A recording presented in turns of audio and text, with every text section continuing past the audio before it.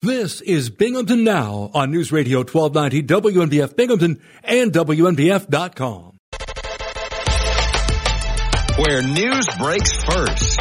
News Radio 1290 WNBF. This is News Radio 1290 WNBF News. Rain today. Rain could be heavy at times. Patchy fog. Temperatures falling to around 41 by late afternoon. Snow showers likely tonight, possibly mixed with rain, becoming all snow on the overnight. Mostly cloudy, low around 28. On Tuesday, cloudy with snow showers likely with a high near 33. A late year storm has unleashed heavy rain and gusty winds as it barrels up the East Coast. The storm has flooded streets, forced water rescues, and caused the cancellation of holiday celebrations. In the waterfront community of Georgetown, South Carolina, authorities say dozens of rescues occurred after motorists were stranded by floodwaters. The town is situated between Charleston and Myrtle Beach. The tide gauge at Charleston, South Carolina, peaked at the city's highest non-tropical tide on record. The storm dumped up to 5 inches of rain across Florida. Broome County officials haven't released any cost estimates for repairs that will be needed following a fire under the Binghamton Bridge. The blaze Wednesday evening damaged a section of the VFW Memorial Bridge near Otsonango Park. The span carries Bevere Street over the Shenango River. The intense fire consumed clothing, blankets, and other items that were used by the homeless who were living under the east side of the bridge off Shenango Street. Firefighters extinguished the blaze within minutes of arriving at the scene. The fire may have damaged some of the beams and other parts of the bridge structure. Some wood sections have been placed beneath the scorched beams. The bridge was closed for several hours while inspectors evaluated the situation. Broome County owns the bridge and is responsible for repairing it. A county statement released Thursday indicated the work likely would take several days to complete.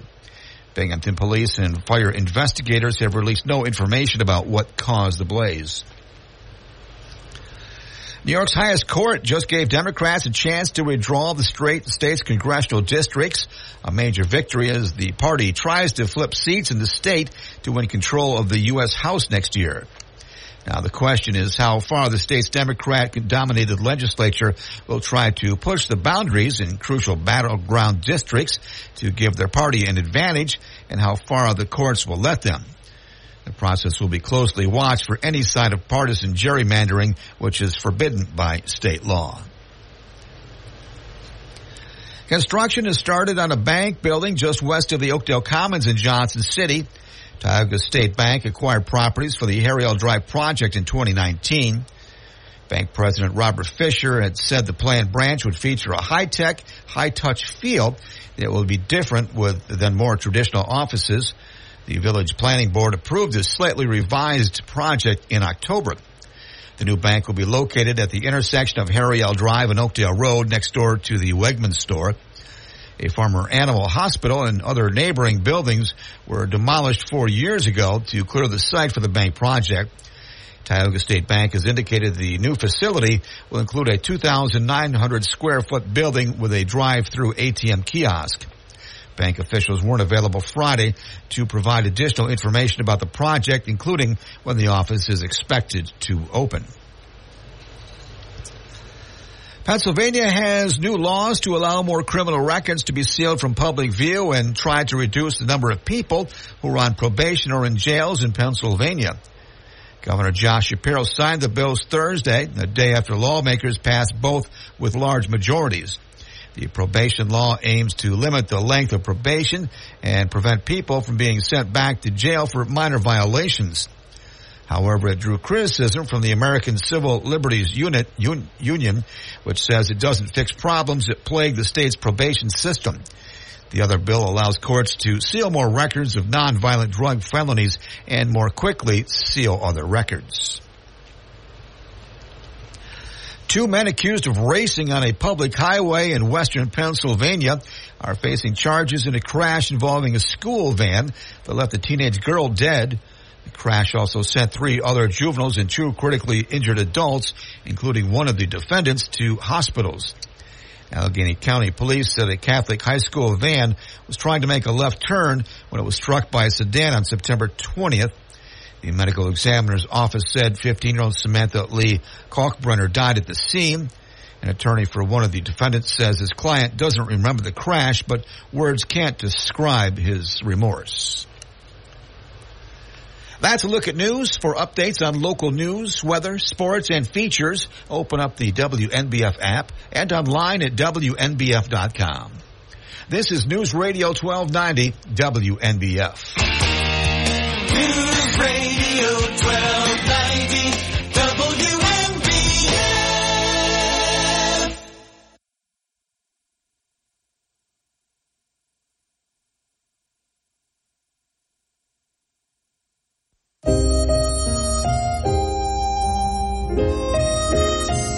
I'm Bob Joseph. This is Binghamton Now. For Monday, December 18th, 2023 on WNBF. Talking to myself and feeling old. Sometimes I'd like to quit. Nothing ever seems to fit.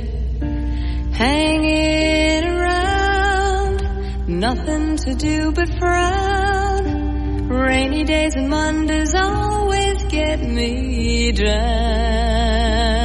607-772-1290. What I've got they used to call the blues. Nothing is really wrong. Feeling like I don't belong. Walking around some kind of lonely cloud. Rainy days and Mondays always get me down.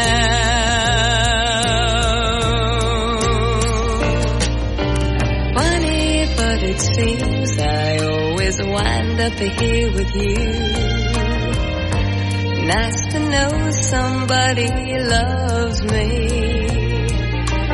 Funny, but it seems that it's the only thing to do. And we're starting off a brand new week with Binghamton Now. We'll be taking your phone calls. Looking forward to hearing from you. Good morning, WNBF. You're on the air. What's your first name? Where are you calling from? Well, the first name here is John from Binghamton. And, well, happy Monday. you know, when my first trip to Los Angeles, you know what the first stop was? Right off A&M Records. Exactly. Exactly. Is that true? Yeah. I went, of course, there was no GPS or, I went the length of Sunset Boulevard up and down because I didn't know, where La Brea was. And, so I went downtown and up, and then I, behind the Safeway was A&M Records. Yeah, that was. I always looked, when I got there on Sunset, I just said, where are the tar pits? And people would be like, huh? And I said, well, then just show me to A&M Records. The interesting thing in the Chaplin movie, Charlie Chaplin, is that scene where he's on his way to the Oscars in 73 or 74, whenever it was, and he stopped by drove by the Chaplin Studios, which was the A&M lot.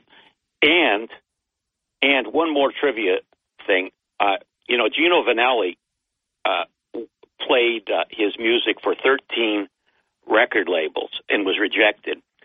And he finally had a guy in the kitchen of an Italian restaurant that said that he knew Sinatra, and Sinatra could do something for him, and that never materialized. So on the last day, and, Gino could grow a good 5 o'clock shadow at the time, he went down to the A&M lot, and trying to talk to Herb Albert, and the security guard grabbed him, and Herb Albert was coming in, and he said, well, see me later on this afternoon. Oh, see? The stories behind the stories. Yeah.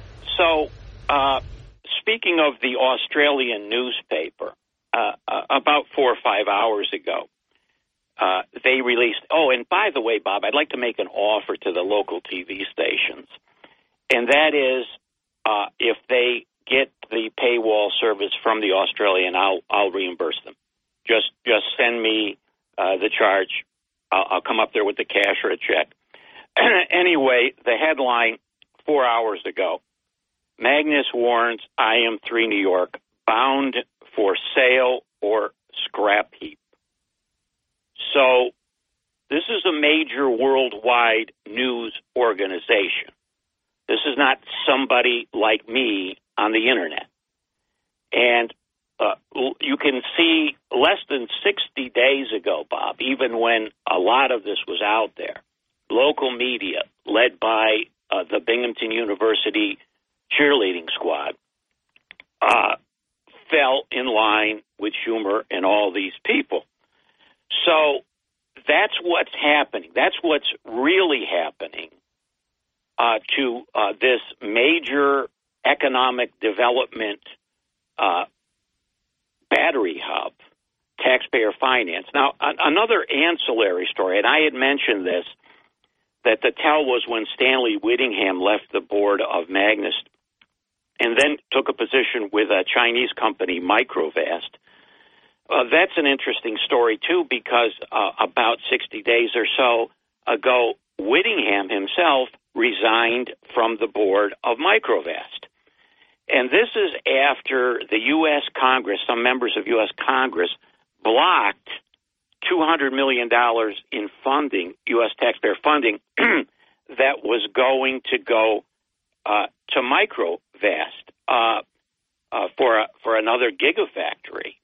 So Whittingham is very nimble when trouble is on the horizon. And one other interesting fact is that Microvast now is engulfed in a feeding frenzy of class action attorneys claiming that they knew that they weren't going to get this $200 million sooner than the Reuters story on it. So, this is what's going on. This is what's really going on. And until the television stations, Bob, that are licensed, by the way, and part of their charge is to serve this community, not serve Binghamton University, but serve the entire community. And with hundreds of millions of dollars at stake, and maybe that's their reasoning, we gotta go along with this gag. But look, it's a sad day for news consumers. Now, but it's not just a sad day; it's a sad decade. I mean, it's not just this story. This is just the latest in a series of stories that is either uncovered or undercovered. And the only thing I can say about this story is, at least there have been indications for people who have a computer and some curiosity that all is not well on Endicott's north side. So I'm not minimizing the story. It's a big story, and back in the day, as in at least 5 years ago, the newspaper would have been all over this. Or if it was 10 or 15 years ago, they would have had a business editor and a business reporter all over it, and staff photographers out there right now taking photographs and getting it set for the first edition. And then with updated stories for the edition that would come out at 2 or 2:30 this afternoon. So these, yes, the story should be covered, and maybe people will start to play catch up. But another problem, and it's not, so there's a lot of blame to go around. Yeah, the newspapers should be covering it, but also the people, public officials who know full well what's going on, also have a responsibility. And I think their responsibility is as big or maybe bigger than the responsibility of TV stations, radio stations, and newspapers. Well, I agree with you. There's one thing, though, about the shortness of the staff and the budget cuts and all that in local news. That I don't think exempts you from doing a basic search and due diligence and asking just because you're one man with a camera out there. That doesn't mean you just turn your camera on and let Binghamton University officials bloviate about the battery hub. Well, until you've worked in a newsroom and know what the circumstances are going on in local newsrooms, you know some of it. You don't know all of it. You don't realize that there is not a single person in this market who has the time to do the type of reporting that needs to be done here. Not a single one.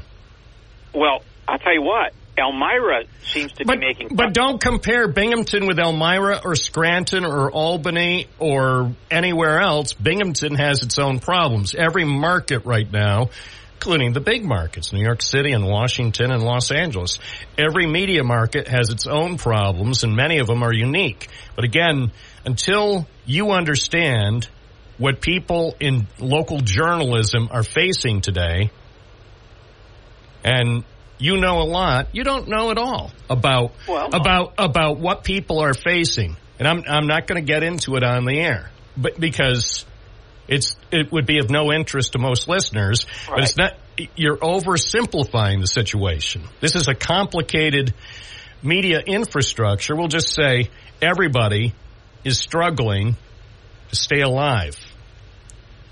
Okay, there's so, so to say asleep at the wheel on this particular story, yeah, it's true, but asleep at the wheel on virtually every story. So, and again, so don't point fingers at particular newsrooms around here. Point fingers at the corporate people who turned these institutions into what they've become. Without sufficient resources, the stories aren't going to get covered. Also, I will say some blame. In fact, a significant portion of the blame is on news consumers who refuse to pay for news. You will at least pay for news. You'll pay for subscriptions, whether it's to the Australian or other journalistic organizations that interest you. But the vast majority of people are not providing much, if any, support for journalism. So this is the country you get. This was foreseen at least 20 years ago. Just the fact that it took 2 decades to get us to this point. And by the way, it's getting worse. It's not getting better, and I see no sign that it's going to improve. So even at this late stage, even if every news organization in Binghamton turned its focus full time on what's going on with the promise of lithium-ion batteries and thousands of jobs, I still wouldn't correct the problem. And remember that the news organizations didn't create the problem. Yeah, maybe they're guilty of not covering it, but the people who allowed the conditions for the problem, they're the ones who have some explaining to do. They have access to social media platforms. They have access to websites. They have lots of public relations people, many of them former journalists. Have them explain. They have an even greater responsibility. By the way, I'm not saying news organizations don't have an important responsibility, but I am saying that ultimately the people, Chuck Schumer, where is he? Missing in action. Kathy Hochul, where is she? Andrew Cuomo, where is he? Broome County officials, Endicott officials, Town of Union officials, and even people with the company. For all the money, the public money that's been spent so far on this project, each of them has some responsibility to be accountable, and they're not. Okay. Well, and again, I mean, it's easy. Blasting local news organizations, John, is low-hanging fruit. Yes, they're a shambles. But even if they start reporting, or even if they had been reporting consistently over the last several months about the way things have been going, wouldn't have changed a damn thing. Yes, people would have been more aware of where we are now 1 week before Christmas, but that wouldn't have changed what's gone on with the technical and financial problems being faced by the outfit. Now, even though things look gloomy, first of all, I don't think what's over there in Endicott right now is going to wind up on a scrap heap. If anything, I suspect someone in the industry is going to scoop it up. Someone is going to see it as an opportunity, whether it ultimately is a factory that employs the technology that was developed here, or whether it ultimately will be a factory that uses some other technology. So I don't think it's going to wind up on the scrap heap. It might. I don't have a crystal ball. But as far as, this ominous headline could wind up on a scrap heap, well, anything, any business around here could wind up on a scrap heap. EJ wound up on a scrap heap. Yeah, but we're not even getting to the EJ level. I mean, No, I know. No, hey, I'm with you, but and if I sound frustrated that you spend a lot of time castigating local news agencies, yes. Well, yeah, they should have been covering more, and they should cover more. But again, don't call into radio stations complaining about the lack of coverage. Call their headquarters. Call the people who keep cutting, making consistent cuts. Do more with less. We have that philosophy that's in effect at virtually every news organization. But let me say this, Bob. This is the first time I've ever taken on the local television news. The first time, because I feel that this is so egregious that no matter what your budget is, even if it's picking up pop bottles and going on the internet and printing up things. But that's too, yes, they can do that. And then some people would say, oh, they're just basically doing a cut and paste stuff they found on websites, including websites outside this country, and then they're not doing anything with local interviews to advance the story. And the truth is, well, I suspect they could get the basic material that you've been talking about today and in recent months. Sure, they could get it from down under and see what's been going on with Magnus Energy. But who in Broome County associated with the project, whether it's the principals, I mean, Shaley Shupretti doesn't return my calls anymore. I can't help it. Well, wow. But that's my point. You can't force him. You can't force him to give an update. And the same with people from Binghamton University. Why would they say, oh, okay, all right, when do you want to come over? We'll block out a couple of hours of time so the BU president can answer questions, or Senator Schumer so he can answer questions. Why? Who in their right mind thinks any of those people is going to do a sit-down interview with a reporter today? Well, seriously. So what are they supposed to do? Tonight on Action News at 6, the latest on the challenges of Imperium 3 New York, and then most of it turns out to be the information you've mentioned from websites outside the country. Oh, and then say Imperium 3 New York officials, Broome County officials, Endicott officials, Town of Union officials, New York State officials, et cetera, declined to comment. And then so, of necessity, then they go out to Washington Avenue to do man-on-the-street interviews. What do you think about the problems facing IM3 New York? Well, I'm going to have a Merry Christmas. I mean, well, I don't think you appreciate what. If you were the news director, who would you send them out to interview today? If you were at a 9:30 assignment meeting in 2 minutes, who would you tell the reporters, say, we want team coverage and we want to advance the story? So what, between 9:30 this morning and 6 o'clock tonight, what do you think the TV stations could accomplish? With everybody all hands on deck working this one story, what do you think they would accomplish? I think you're asking me what I would do, and I'm going to tell you, okay? They could get a hold of David Ross. I think his Twitter handle is @DavidRoss, @TheRealDavidRoss, from the Australian.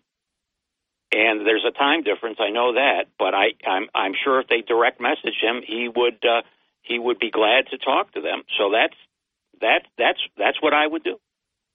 So in other words, there's nobody locally they can interview, nobody who would be willing to be interviewed in Endicott or Vestal or anywhere in Broome County, except for going out for one of those inane man-on-the-street interviews. So, again, this has been a story developing for years, and it's great. It's easy to somehow suggest that the news media are at fault with this story. No, the news media are at fault with every story. The few stories that are covered, and most of the stories that go uncovered. So it's symptomatic of a far bigger problem. The local Republicans came back to your program in force, so maybe hope springs eternal. Stay tuned. It's 9:29. This is Bob Joseph. You're listening to Binghamton Now on a Monday morning. From the Galt Auto Studios, this is WNBF News Radio AM 1290. Also available at 92.1 FM. Reserve your new Toyota at Galt Toyota. Mark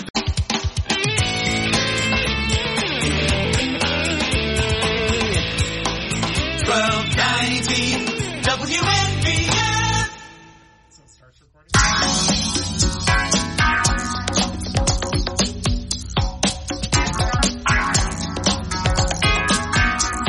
Bob Joseph. People come on, really try.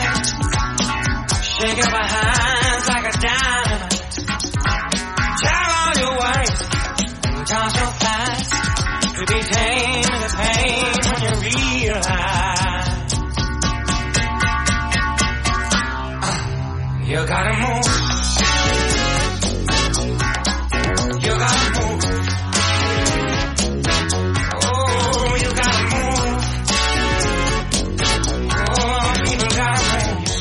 9:35 at WNBF, and it's wet and wild on this Monday morning with flash flood warnings in effect across the region, and flood watch that now has been extended to tomorrow here at WNBF. Hi, WNBF. You're on the air. Good morning. Hi, this is Brian Tenninger calling from the National Weather Service. Oh, just thank you.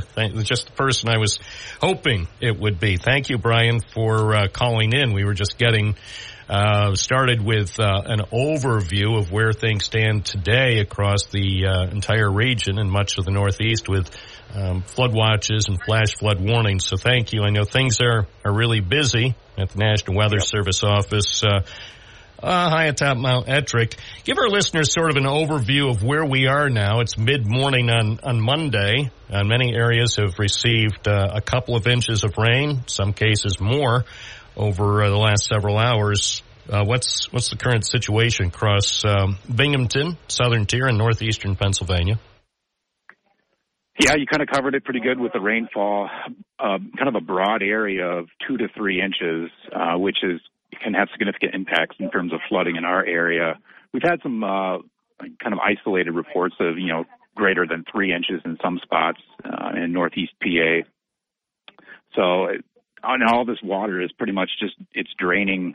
Usually during in the summer months, the water, goes into the soils, the trees, and the vegetation soak it up. So a lot of that, some of that doesn't run off. But now we're in the winter months where the vegetation is mostly dormant, so and some of the grounds may be slightly frozen as well. So that leads to, even though it's not extreme amount of rainfall that we receive, a lot of that just runs off, and so it goes right into the streams and creeks, and they fill up quickly, and now they're draining kind of into the main stem rivers, the Susquehanna, the Delaware. So we're going to be looking at some flooding conditions through the rest of today, and then many of the rivers are going to crest late this evening into the overnight hours, and then slowly taper off through the day tomorrow, hopefully, and then get things back under control. Is there any significant stream or river flooding that's been reported in Broome or Tioga counties or the surrounding counties so far? Well, we did have some pretty fast. It's mainly been the smaller, faster responding creeks and streams that we've seen some impacts. I'm trying to take a look here. The Wapasinon Creek and Choconut, those kind of jumped up quickly, and we saw maybe some minor impacts from those, but they're already starting to go down. Now we're starting to see kind of the main stem, the bigger rivers start to slowly go up as well, and then there'll be some flooding impacts from those later today and into tonight as those they kind of exceed our minor, and now we're looking at some of the main stem rivers reaching or exceeding moderate flood stage, and a number of the points around Broome County from Conklin, the Binghamton downtown gauge there, Vestal, and then also we're looking at Shenango Bridge getting up into minor, I believe. So yeah, we'll be seeing some flooding impacts from those. In these areas, from what you described, sounds as though the areas that are usually most prone to flooding, if people have had flooding issues in the past with streams or creeks or rivers, they should potentially expect at least some of that, some impact over the next day or so. Correct, yeah. A lot of these places have, in our past couple very major flood events, these areas have flooded. This is obviously below those criteria that we saw in those 2006 and 2011. We're not there yet, even close, and we're not going to reach that. So, but those areas have already seen flooding. So, yeah, it's going to be the typical areas that see flooding when the main stem rivers kind of reach their banks and kind of exceed their banks a little bit. So, yeah, we'll be watching that. We still got there's actually another pretty good band of rain that's just moving into western Broome County, and it's in eastern Bradford County. It's kind of slowly chugging to the east, and it's going to probably put down another maybe half inch of rain. So that'll keep things kind of steady and kind of reinforce the flooding threat through later today. So I have to keep an eye on things, and we'll keep a watch on the rivers, and hopefully the rain can taper off quickly here. And so when is there going to be a transition from rain or rain showers to snow showers? Is that going to happen this evening or overnight when temperatures drop below freezing? Yes, we are looking at, looks like the snow starts to mix in probably after 7 o'clock. And it's coming in as the cold air kind of comes in from west to east. So, and then definitely by midnight, it should be, mostly kind of light snow showers. There could be some moderate snow showers up in the Finger Lakes area through the overnight hours. Could be an inch or maybe two of accumulation in some spots. But, yeah, for the southern tier, yeah, we're looking at generally an inch or less of snow tonight. So not to add insult to injury with the flooding, but then we got just a little bit of snow on top of it as the cold air comes in. So, yeah, lows down tonight into the upper 20s. So, had the rain amounts in Broome and Tioga counties exceeded what forecasters initially anticipated? Yeah, we were looking at anywhere from 1.5 inches to 2.5 inches. We looking at some of the reports here. We got 2 to 2.5 inches reported, 2.08 here at the airport. So we're right about maybe just slightly above of what we were forecasting, but I think we hit amounts in our area pretty good. And then we were expecting the heavier rainfall amounts, further to the south and east, and I think that's what going to end up unfolding when all is said and done. You get 3. I mean, I wouldn't be surprised to see when everything's done to see a 4-inch rainfall amount in some of our areas. So, yeah, we hit it pretty good. I think with the rainfall, it's just we're expecting probably more of it to maybe soak into the ground and not be so much runoff. So the rivers are kind of overperforming a little bit, but I think we overall kind of captured it pretty good. So. And then after tomorrow, it looks like things actually settle down. 5 days after tomorrow, including the holiday weekend, the Christmas weekend, look generally precipitation free and daytime highs pretty much above freezing every day, including some days in the 40s, even mid 40s.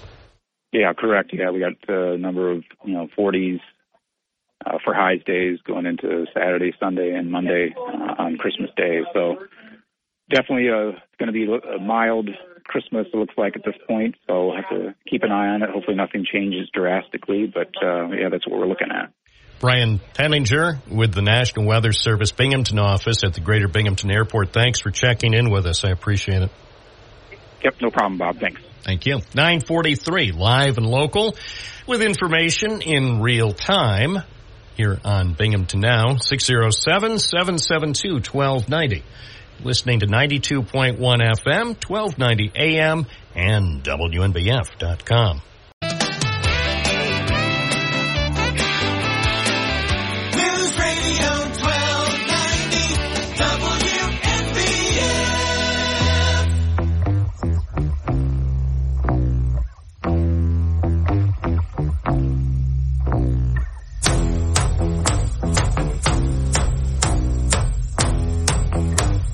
Bob Joseph. I'm gonna fight 'em all. I said the nation army couldn't hold me back. They're gonna rip it off, taking their time right behind my back. And I'm talking to myself at night because I can't forget. Back and forth through my mind behind a cigarette. 9:46, WNBF. And the mission coming from my eyes, leave it alone. Hi, WNBF. You're on the air. What's your first name? Where are you calling from? Yeah, good morning there, Bob. It's Dave from Boston. How was your weekend? Super. How was yours? Not bad. Can always be better, you know that. Nothing's perfect. Hey, Bob, I'd like to shine a light on a couple of topics real quick. First, Bob, I saw a poll this morning that was pretty disturbing to me. 58% of the young people in our country, high school, college-age kids, they agree with what was done on October 7th by Hamas.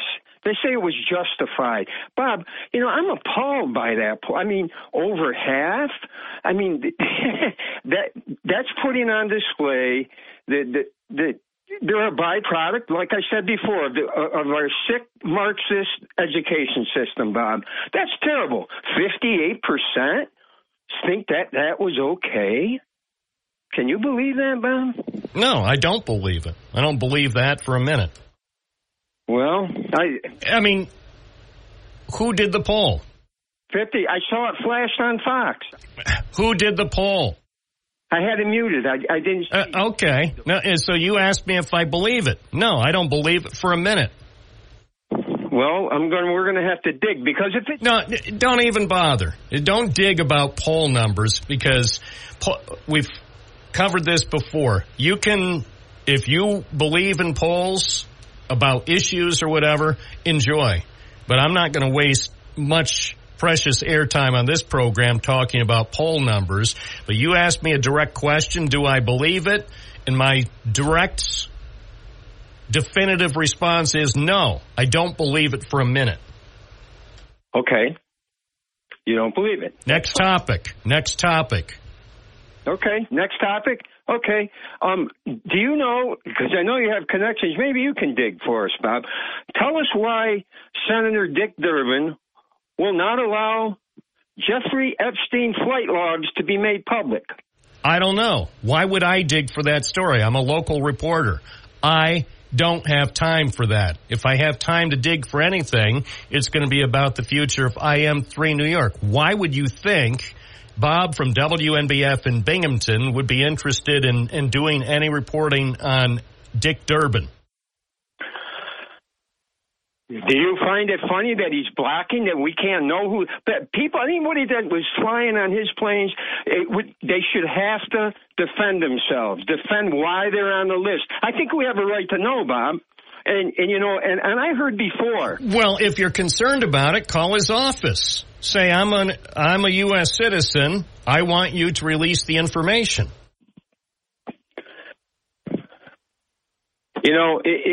I heard. Did you hear what I said? I can't do anything about it, and I promise you, unless Dick Durbin does something that's of direct interest here in Broome or Tioga counties, I'm not going to report on anything he does. So my advice to you and anybody who cares about those records, call his office and say the records should be released. What's your response? Chief Justice Rob. Will you call his office as soon as we're done speaking and let his office know you want the information released? No, I will not, Bob. Okay. Well, then continue. Next topic. Chief Justice Roberts, that could explain, Bob, why he has exhibit signs of drinking the liberal Kool-Aid when it comes to his decisions, because they say he's on the list. He's being blackmailed, Bob. Who says? Who said he's on the list? I don't know. They. Okay, next topic. You know, you call into this program with polls that are unsourced, something that was flashed on a cable channel. Then you talk about a very serious allegation involving a Supreme Court justice. They say, next topic. I like this because we're handling many topics quickly. Next. 58%, Bob. Stop with the numbers. Don't call in this program and talk about polling numbers. That's not what we do. Next topic. How about next question? You really find it hard to believe that the young people in this country would feel that way? Yes. You do. The way things have been going over the past few years, you really believe that? No, I don't believe anything that you just reported from a so-called poll. Next topic. Okay. Well, hey, those are the only two things I want to cover, Bob. Well, we covered them, I think, expeditiously. Thank you. It's 9:51. You have topics. Just by guidance, if you bring up a poll, odds are we won't talk about it. I don't care about polls. There are polls I care about. They're on Election Day. As far as public opinion polls about upcoming elections or certain topics, public opinion polls are very, very, very difficult to talk about accurately because you need to know everything about how they were conducted, who they contacted, and how the questions were framed. Polling experts will acknowledge that the outcome of a poll can be affected by the way it's conducted and how the questions are framed. It's 9:52. Bob Joseph on WNBF.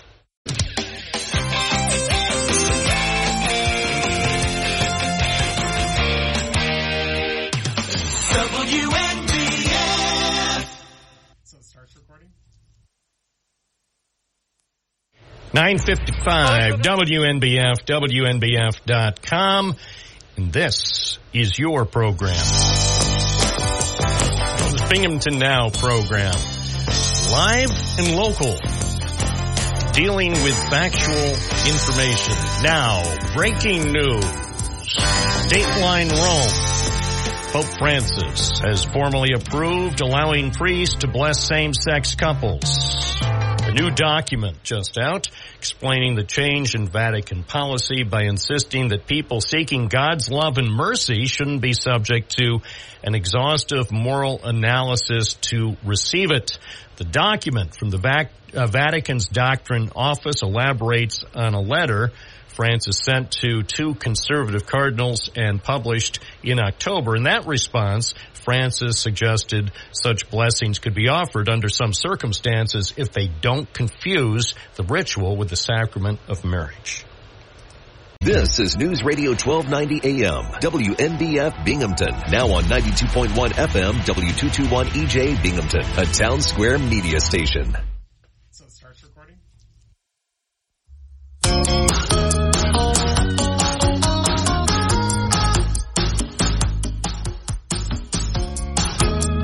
Everybody talks about the weather, but very few people actually sing about it. 'Cause the sky is far as I can see. It's cold gray. I lift my head from the pillow and then fall again. Flood watch continues across the region until midnight. Also, flash flood warnings are in effect in some areas around streams, creeks, and rivers. So keep a close eye on your situation. Some additional rain likely over the next several hours across the southern tier and northeastern Pennsylvania. Pay attention. And, of course, turn around. Don't drown. It's 10 o'clock at WNBF. Where news breaks first. News Radio 1290 WNBF. This is News Radio 1290 WNBF News. Rain today. Rain could be heavy at times. Patchy fog. Temperatures falling to around 41 by late afternoon. Snow showers likely tonight, possibly mixed with rain, becoming all snow on the overnight. Mostly cloudy, low around 28. On Tuesday, cloudy with snow showers likely with a high near 33. A late-year storm has unleashed heavy rain and gusty winds as it barrels up the East Coast. The storm has flooded streets, forced water rescues, and caused the cancellation of holiday celebrations. In the waterfront community of Georgetown, South Carolina, authorities say dozens of rescues occurred after motorists were stranded by floodwaters. The town is situated between Charleston and Myrtle Beach. The tide gauge at Charleston, South Carolina, peaked at the city's highest non-tropical tide on record. The storm dumped up to 5 inches of rain across Florida.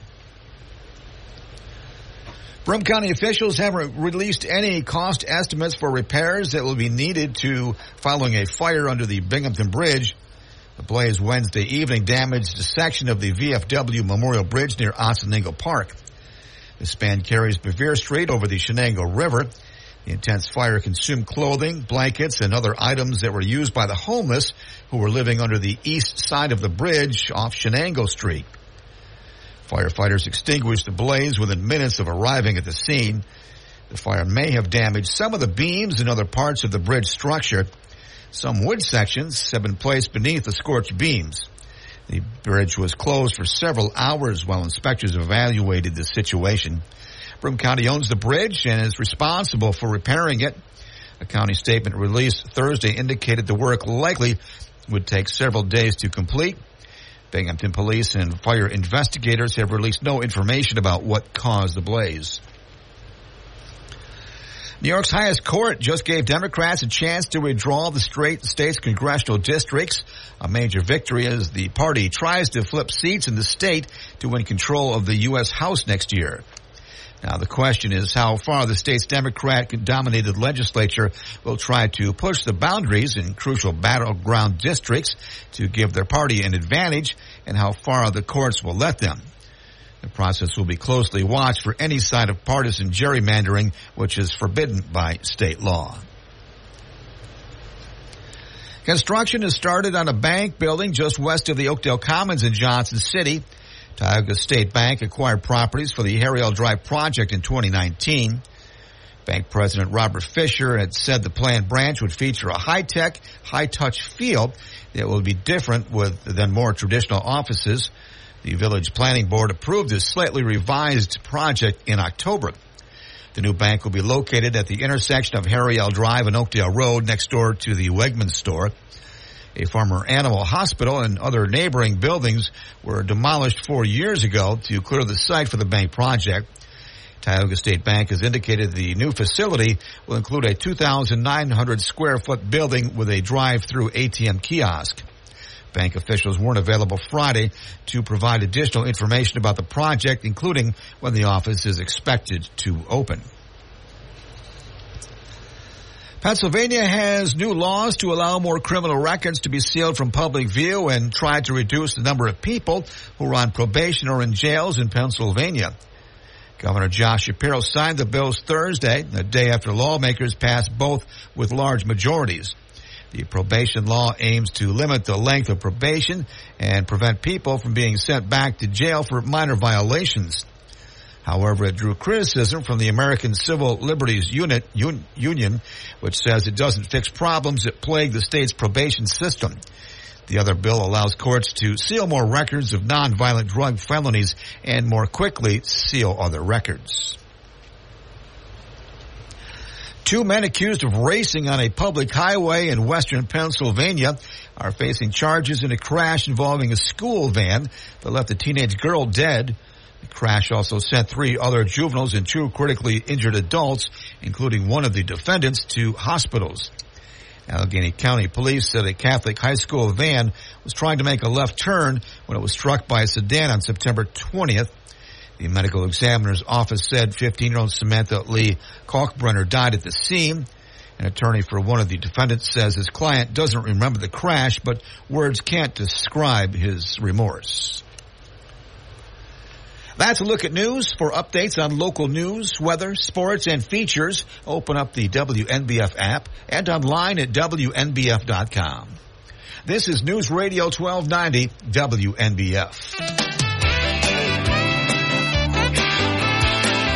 News Radio 1290 WNBF. Morning is Monday with Bob Joseph live. Binghamton now, WNBF. I think of all the worries people seem to find and how they're in a hurry to complicate their minds by chasing after money and dreams that can't come true. I'm glad that we are different. We've better things to do. May others plan their future. I'm busy loving you. 1, 2, 3, 4.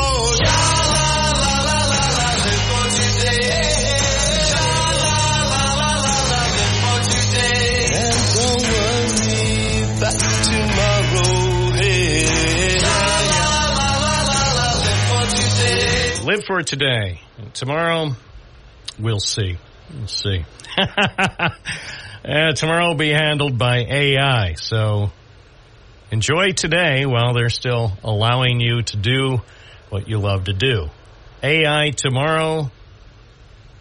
And then people, after everyone else, after every human has been replaced by AI, people will be saying, gee, why were we complaining all the time before? That was actually good. We actually were able to interact with other people. May not have been perfect, but we didn't know how well we had it. Prepare, friends, for AI. And the revolution will not be televised. WNBF, good morning. You're on the air. What's your first name? Where are you calling from? Hey, this is Bill Bandera. Oh, great. Hey, thank you, Bill. I wasn't sure if you're going to call right here at 10:11 or in a couple minutes. So the tradition continues. The Bandera family Christmas dinners will continue in Broome and Chenango counties. And I know we've already received some questions about if you had already been on or when you were coming on. So people have been waiting to hear the update. So how you doing? Nice. Hey, I wanted to tell you, I took a poll about the Christmas dinner. No, I didn't. I'm just joking. Oh, you've been listening. Oh, yeah. Thank you. Thank you. Well, I will say this. If you gave me poll results about what people thought about the Bandera family Christmas dinner tradition, those results I would accept, because I would think those results would be very close, not 100%, but probably in the upper 90s, with people saying it's a great tradition. Speaking of that, tell our listeners a little bit of background. Every year, when you come on to talk about the Christmas dinners, we ask you first to tell us how it all started, because I never want to assume everybody listening knows about this tradition. Right. Yeah. No, it's a great story. It was my parents, Bill and Carolyn Bandera, back in 1989, decided to do something. They wanted to do something to give back to the community. And they also, that first couple of years, we had a bunch of people at the American Legion that helped them out as well to pull this off. But they decided to do a Christmas dinner free for anybody in the community. And in 89, they served 69 meals. And in the middle of doing those meals, my mom looked at my dad and said, hey, we're doing this next year. And so, and then we did it the next year, and then we did it the next year. And, now we're at 34 years. It's crazy, because it was never planned. It wasn't like we sat down and said, hey, we're going to do this for the rest of our lives. So, well, it started simply enough, and that's actually the way a lot of traditions start. Nobody ever expected that it would turn into something that would last for decades, but that's what happened in this case. Now tell us overall how things have worked over the years. There have been occasional different tweaks of how you've operated, but the basic premise has remained the same since the beginning. Yeah. Well, so my parents, my dad passed away in 2010, and that's when I took over as, I guess the event manager or whatever. And when that happened, and I realized, hey, I'm going to continue this. We became a nonprofit, which helped us out a lot with procuring some donations and corporate support and stuff like that. And so we've grown. In 2010, we were serving around 2,000 meals, and we've always delivered meals into the community. That's a good story, too, how that started, because somebody called up the first year and said, hey, I can't get in there. Can you bring me a meal? And that ended up being me bringing that meal. And my mom, when I got back, my mom said, hey, that's a great idea. I think let's do this next year, deliver meals. So everything kind of bloomed that first year there. So when I took over, I was determined to grow it, and reach more people.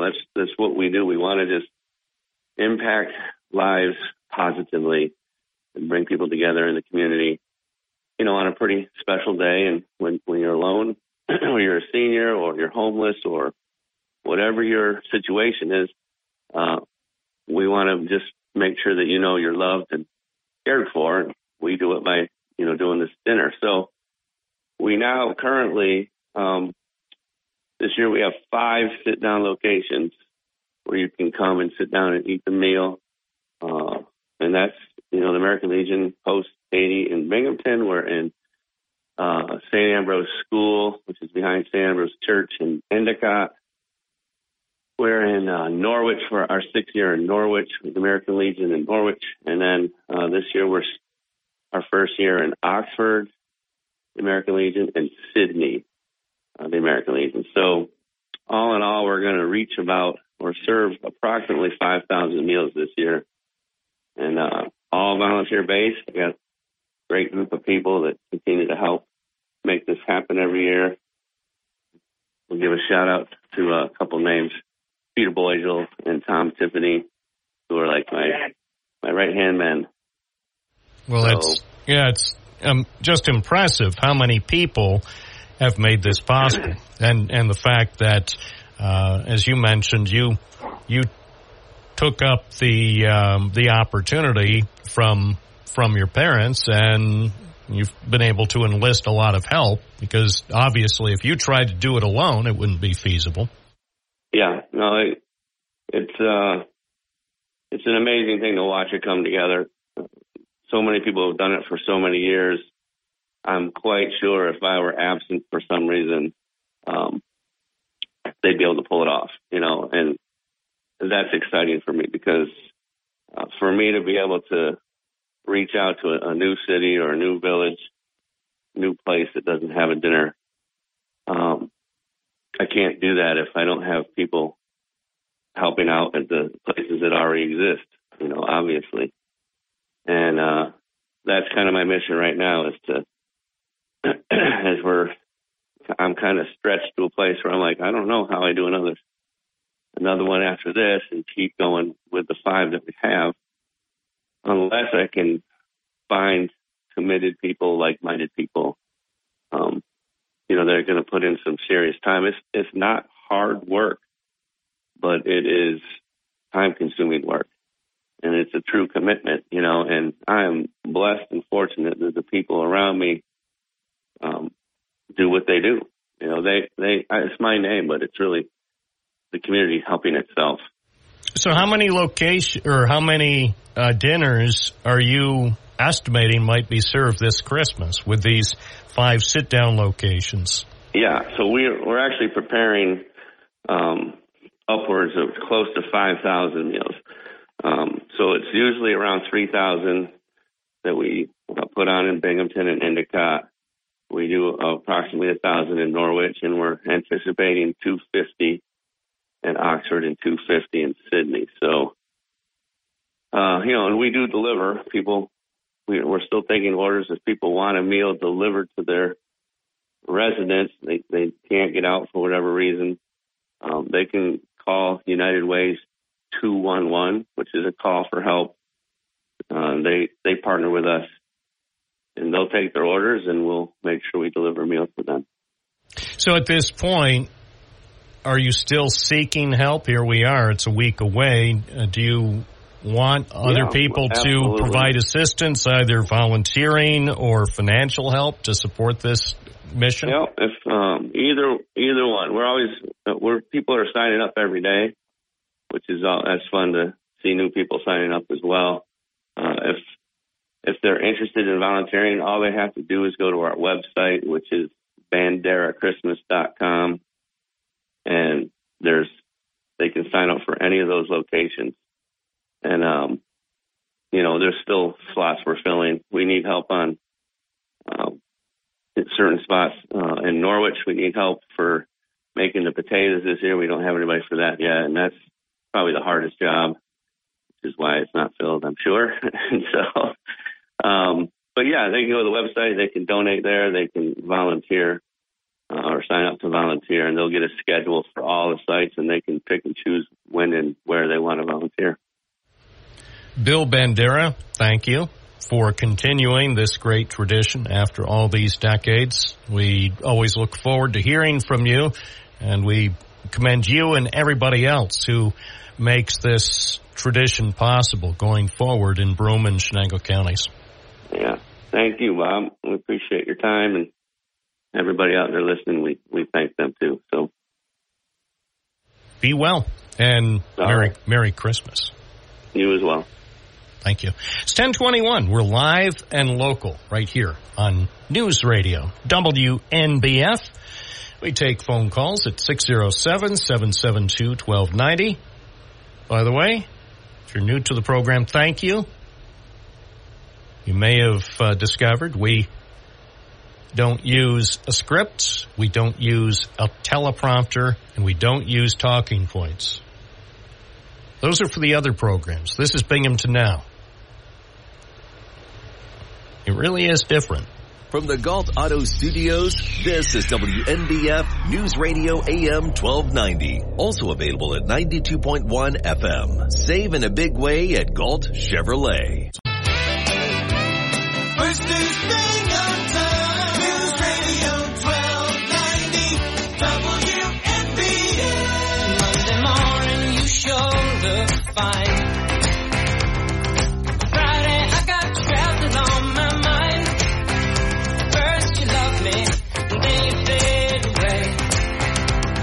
I can't go on believing this way. 10:24. I got nothing but love. On a Monday morning, Dave from Binghamton. Good morning. You're on the air.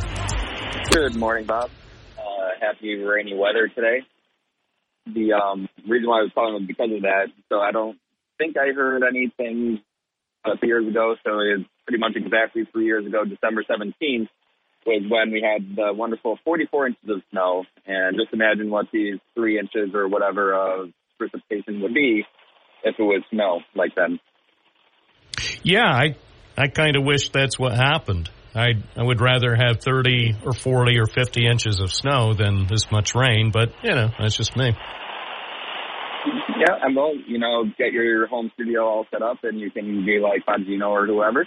Well, and by the way, that you read my mind. If it was snow, this is a pretty good rule of thumb. If we wind up with, say, about 1.5 feet or 2 feet of snow, it's almost a given. I won't be here in the studio, but I may be on the air remotely. So yeah, that was.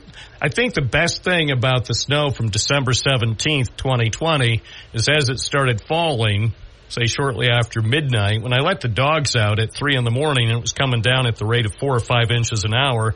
It was a spectacle. Dogs didn't like it, but I loved it because I knew, at least for that morning, I was going nowhere.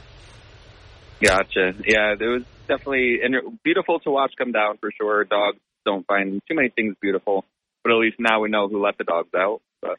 Woof, woof. And good bumper song for the next round. Yeah, I don't know. I saw a video.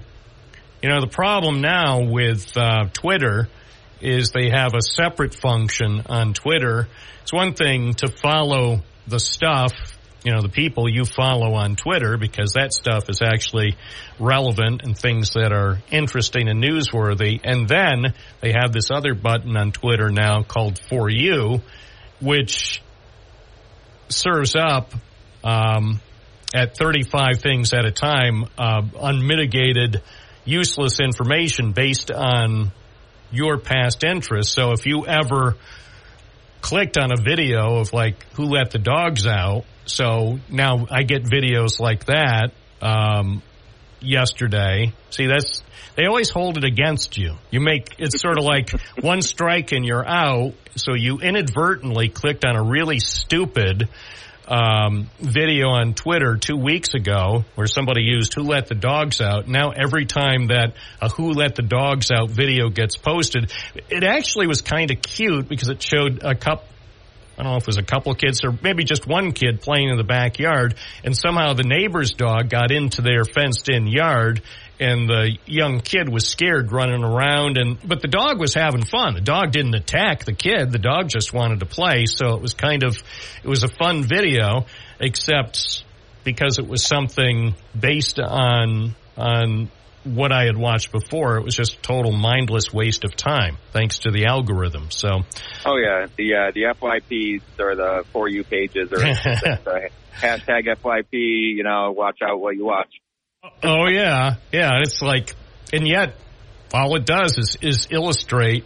Like here's one served up for me right now, and this shows you. The type of things I'm interested in. A piece of video. Emergency landing in Philly greeted by ambulances and fire trucks. This journey never ends, and it's a 4-second video of someone who I don't follow with a plane that landed in Philadelphia. Apparently it landed okay, but was an unscheduled landing. But they know because I'm interested in things like aviation, or if there are, commercial aviation or military aviation incidents. So that stuff gets served up. And let me see what else, because sadly, there's a lot of sports that shows up, which I don't understand. I think their algorithm needs to be tweaked. And actually, speaking of how much it looks at it, one of my friends yesterday on Facebook, I saw a post he made of special Coke flavor, and then right after that, like as I'm scrolling through Facebook, it was his post and then an ad for Coke. Oh, that happens so frequently. Yes. Oh, yeah. Like, say, Oreo cookie. One thing that you'll never find, say, Malamars, because the company that makes Malamars, which is the same company that makes Oreos, they don't want to market. They know Malamars appeal to a fan base, so they don't have to do any marketing. But say if I click on any tweet involving Oreo cookies, I can almost guarantee within 10 seconds an Oreo cookie ad will pop up on my Twitter feed, because that's just how good it is. But yeah, it happens with some frequency, and I understand how it works. And it's fine, because as Elon Musk would point out to me, Bob, how much are you actually paying for your Twitter service? To which I would say $0.00. And then Elon, of course, his next question, so going forward in the next 5 years, how much do you think you'll have to pay? And it'd be like, well, I'll tell you, Mr. Musk, and I would call him Mr. Musk if he wasn't smoking weed. Mr. Musk, I will continue to be a member of this Twitterverse for as long as I can be part of it without paying you 1 penny. The minute you force me to pay even 10 cents, I'm out of here. I guess, he won't tell you the same thing he told Bob from some certain company in Florida. Yeah. Well, Elon Musk, amazingly, despite his best efforts, he still hasn't succeeded in wrecking Twitter. He has done everything in his power since he bought it to wreck it, and that just shows how important Twitter is to the world, that even Elon Musk, who is hell-bent on wrecking Twitter, like a spoiled brat on Christmas morning, throwing a tantrum and wrecking all of his toys within 10 minutes of unwrapping them. That's what Musk reminds me of, what he's done with Twitter. It's like, I paid whatever, $50 billion, and I'm going to try to break it. Well, he hasn't managed to break it yet. And maybe he won't. After the first few weeks of Musk owning Twitter, I thought for sure the thing would be completely destroyed by this time. But, and I don't begrudge the guy efforts to monetize the platform. More power to it. If some people want to pay whatever per month to get a blue check mark, hey, like who was it? P.T. Burnham said. P.T. Burnham said some people will pay a monthly fee for a blue check mark next to their name, and I'm good with that. Just don't force me to do it. Which actually makes me wonder now if, the days of websites or web services that are so popular that they're ingrained in daily life, if they won't go away as quick as they used to, or, like MySpace, if MySpace had the level of usage, it was one of the most popular websites back then, but now with Facebook, can Facebook, people say, it's going down in popularity with the youth, but is it really going to disappear at some point? I don't think so. Well, who knows? Yeah. I mean, there's so many factors involved, including how the bean counters who are running Facebook now manage to understand what people currently want and make changes gradually. I mean, it can be done. They can keep it alive, but at some point, if they're not careful, it'll cease to become relevant. And that's one of the problems or potential problems Twitter faces. And a lot of people who were using it pre-Musk have said they don't like what it's turned into. The level of discourse, which wasn't very good to begin with, has gotten even worse. And just overall, it feels like just a daily hellscape. And yet, even despite the problems with Twitter, it still feels quite relevant to quite a few people.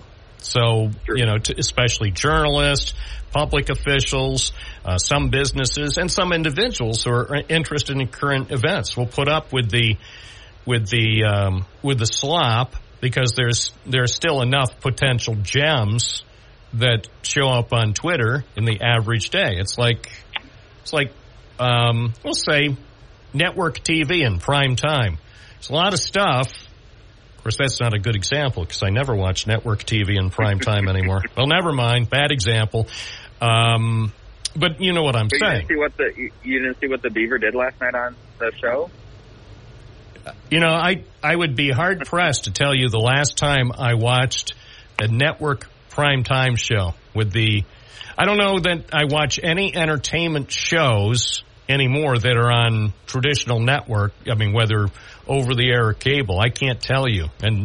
And 60 Minutes even. 60 Minutes is the occasional exception, but that's another thing. 60 Minutes, some nights it's on 7 o'clock, some nights it starts at 7:44. I don't understand their scheduling. Why don't they just announce, say, during football season, 60 Minutes will start at 8 o'clock then? Yep. I don't have time to sit around and wait for all the blathering and, who she's dating now and, is it going to be twins or triplets? I don't have time. If that's what NFL coverage has devolved into, count me out.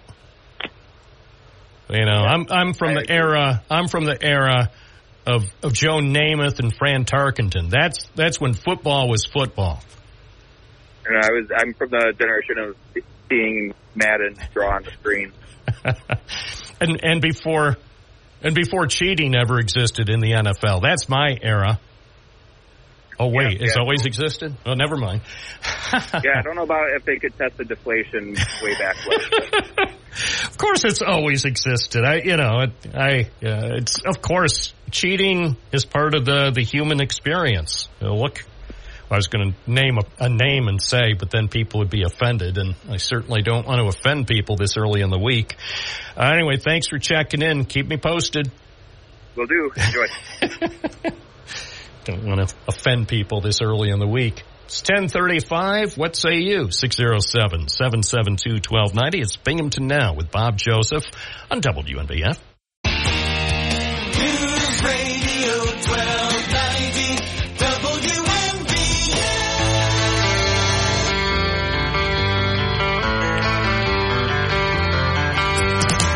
10:38 live at WNBF. Back to the phone lines. Ron from the wild west side of Binghamton. Hi there, Bob. Things are getting kind of wild and woolly out here. Yeah, it's amazing, man. Yeah. But we're holding our own here on the west side. Bob, I'm musing and pondering and kind of thinking here. I just want to throw a couple of quotes out for you and your viewers. And I want to preface it by asking a question. The question is, what does one have to be or to do to qualify as a human being? How do you qualify to be considered, acknowledged as a human being? What's necessary? Wow, that's deep. Well, we'll throw that out there. Well, what if someone asked you the question, what would your answer be? Well, I'd say being alive. If you were born into this world, you're a human being. And as a human being, notwithstanding where you might end up, whether you are do things good for the public or whether you're, a criminal, whatever, you qualify as a human being on a level that is it's a basic philosophical understanding goes across all countries. You're a human being. You deserve to be considered a human being. And that's not saying that you may be a human being that deserves to be in prison or you're a human being that deserves the Nobel Prize. But everyone needs to be considered and approached as a human being in order for us to have a world and a society in which we live and prosper together. I guess I don't want that to sound real frilly and anything, but it's my old my old Jesuit education. What is the essence of man? And being a human being is a given. I bring that up, and I want to mention two quotes in relation to that question. And quote number one says, and I'll tell you you can guess who the quote is from, but the quote is a very recent quote, and it is a quote, "They're coming into our country from Africa, from Asia, over the world. They're pouring into our country. They're poisoning the blood of our country. That's what they've done." Now, that sounds to me like 1930s Nazi Germany. They're poisoning the blood of our country. Well, you know who said that, right? In Durham, New Hampshire. Right. So continue. Yeah. No surprises. Nobody's surprised. Yeah. The other quote, and I'll tell you who the quote is from Chris Christie, who said about Trump, quote, "What he's doing is dog whistling to Americans who feel absolutely under stress and strain from the economy and from the conflicts around the world. And he's dog whistling to blame it on people that don't look like us." And I think that captures it pretty well.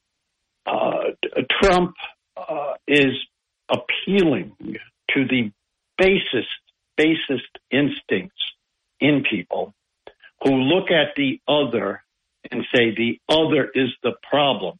We have identified this person. This person can't exist with us. Now, I'm not saying can't exist with us as if they should be exterminated, but cannot exist with us in our own country. They're poison. And when you have a mentality like that, rhetoric like that, what you are doing, and that is Trump, you are poisoning this country. This country is finding a high level of poisoning because of talk like that. And the remarkable thing, of course, is that millions and millions of people are buying it, including people who call this station to defend this man. That's all I have to say, Bob. Thank you. Well, we'll throw that out there for other listeners. If you have some thoughts, give us a call. 607-772-1290. Monday morning live with the best radio program in the history of the medium. 92.1 FM, 1290 AM, WNBF.com, with your Binghamton Now broadcast. News Radio 1290 WNBF. Bill from somewhere in Colorado. Good morning. You're on the air. Welcome. Thanks, Bob. How you doing? Good. How are things in Colorado this morning? Bright and sunny. Wish I was there. It's a little chilly. It's like 35 right now, but it's bright and sunny. Okay, so I guess it was last week somebody was talking about illegals getting $5,000. Well, there's like the Catholic Charities and United Way. They're NGOs, non-governmental organizations. They are the ones who are giving the illegals the $5,000. Oh, because the caller made it sound like it was coming from the government, and I'm thinking the government's not going to be giving out $5,000 gift cards to everybody who comes into the country. That's not sustainable. Well, no, but these organizations they rely on tax dollars, so actually it's like a third party giving them, but the taxpayers are actually paying that $5,000 because the government gives these organizations that money, and then these organizations give the illegals that money. Well, I mean, bottom line, when the Senate candidate in Arizona said it, he knew it was false information. He knew that his claim was not accurate the way it was presented because he decided that he would lie in a campaign commercial and say that basically people who are coming in the United States illegally are getting $5,000 Visa gift cards, and the implication was it was coming directly from the federal government. So, if he wants to lie, he can do it because he's a candidate, but it's not right. Well, directly and indirectly. Now, when people make a statement like that designed to stir up potential voters, which is why he put it in his campaign commercial, they should represent the whole story. Tell the whole story, everything. Don't just, throw it off and think that, if people care, they'll drill down to find out exactly how this works. Lies are lies.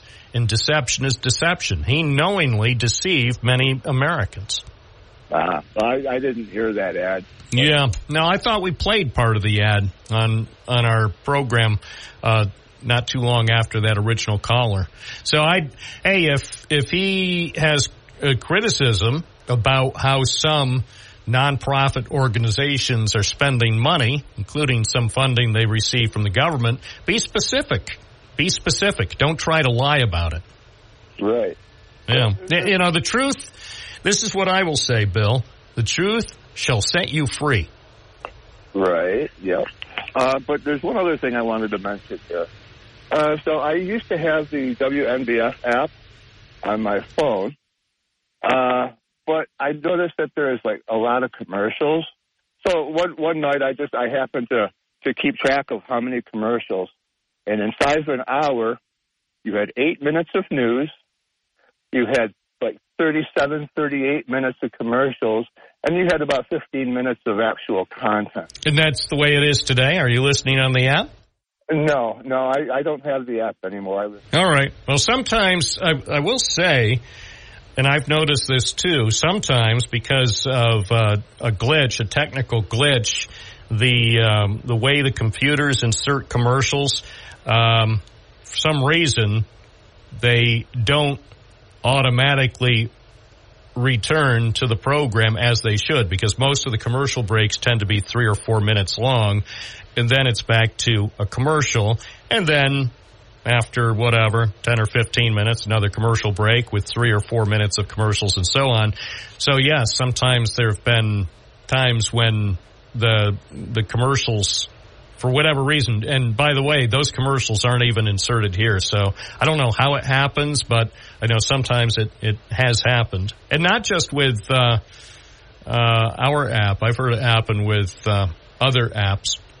Yeah, I don't know. In fact, I will say this: if you want to give it another try, reinstall it and see how it works. Lately, when I listen to it, I have not encountered that problem. But if you try it and encounter that problem, then obviously you'll have to do something else. Yeah. Well, I had, and one time I had 2 phones going at the same time, and they had different commercials that, during the same break. Yeah, no, that's how it works. I mean, it's a long story, and I could spend hours talking about it, but people would be bored to death. So yeah, the way commercials are inserted, whether it's on the app or if you're listening at WNBF.com, those commercials are inserted using some other mysterious technology. Appreciate your call. Hope you have a good time in Colorado. Oh, thanks. Have a good day. Thank you. Matt from Binghamton, as in former Mayor Matthew Ryan. Good morning. I am I'm doing good. I'm trying to be a good human being, or at least a human being, as best I can. Thanks, Ron. Thank you. Anyway. Well, yay. I think we're all human. Right. So anyway, here's the deal. You know how much Donald Trump talked about when the stock market was soaring while he was president, how great he was and how it was all because of him. Now, when the stock market went to all-time highs last week several times, he actually said, oh, the stock market doesn't matter. It's just rich people getting richer.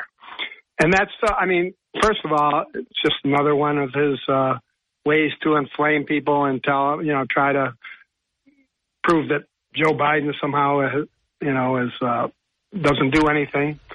Based on just how the stock market's done in recent days, if the election were to be held today, that former guy would lose by at least 10 million votes. He might lose by 20 million votes because of the economy, plus Matt Ryan, plus gas prices are trending down. Exactly. But here's the point. Anybody who knows Tom DiNapoli and has talked to him, what he does for the most important function he does, we have one of the only fully funded pension systems in the country.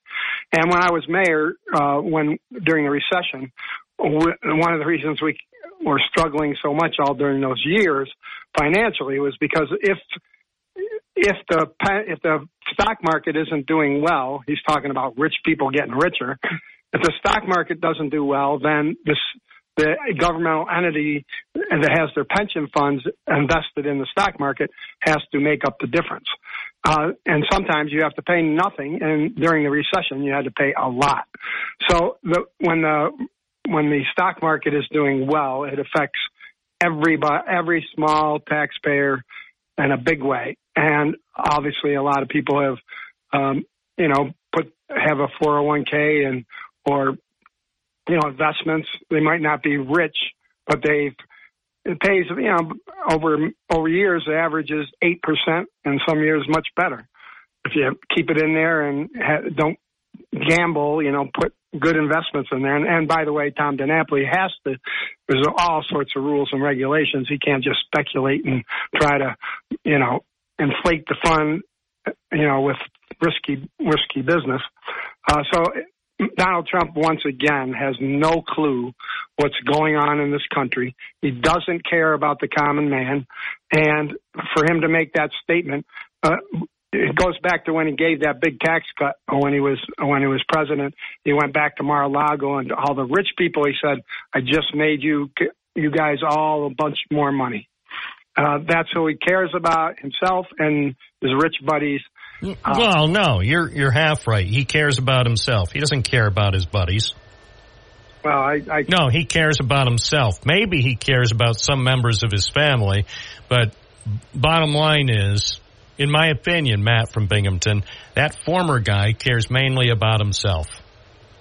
Yeah, and I hope people will look up. He said it this in the last few days.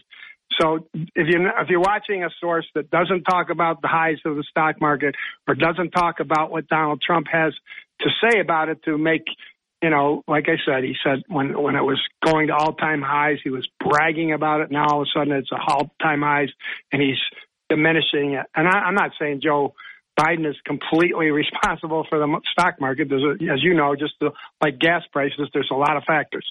Oh, yeah, but still, yeah, it's, let's put it this way. At this moment in time, whether it's the stock market or gas prices or economic trends, things are moving in the right direction, whether or not Biden has anything to do with it. Appreciate your call. And again, in my opinion, you don't have to agree with it, and I know many don't agree with this. In my personal opinion, the former guy cares about one person.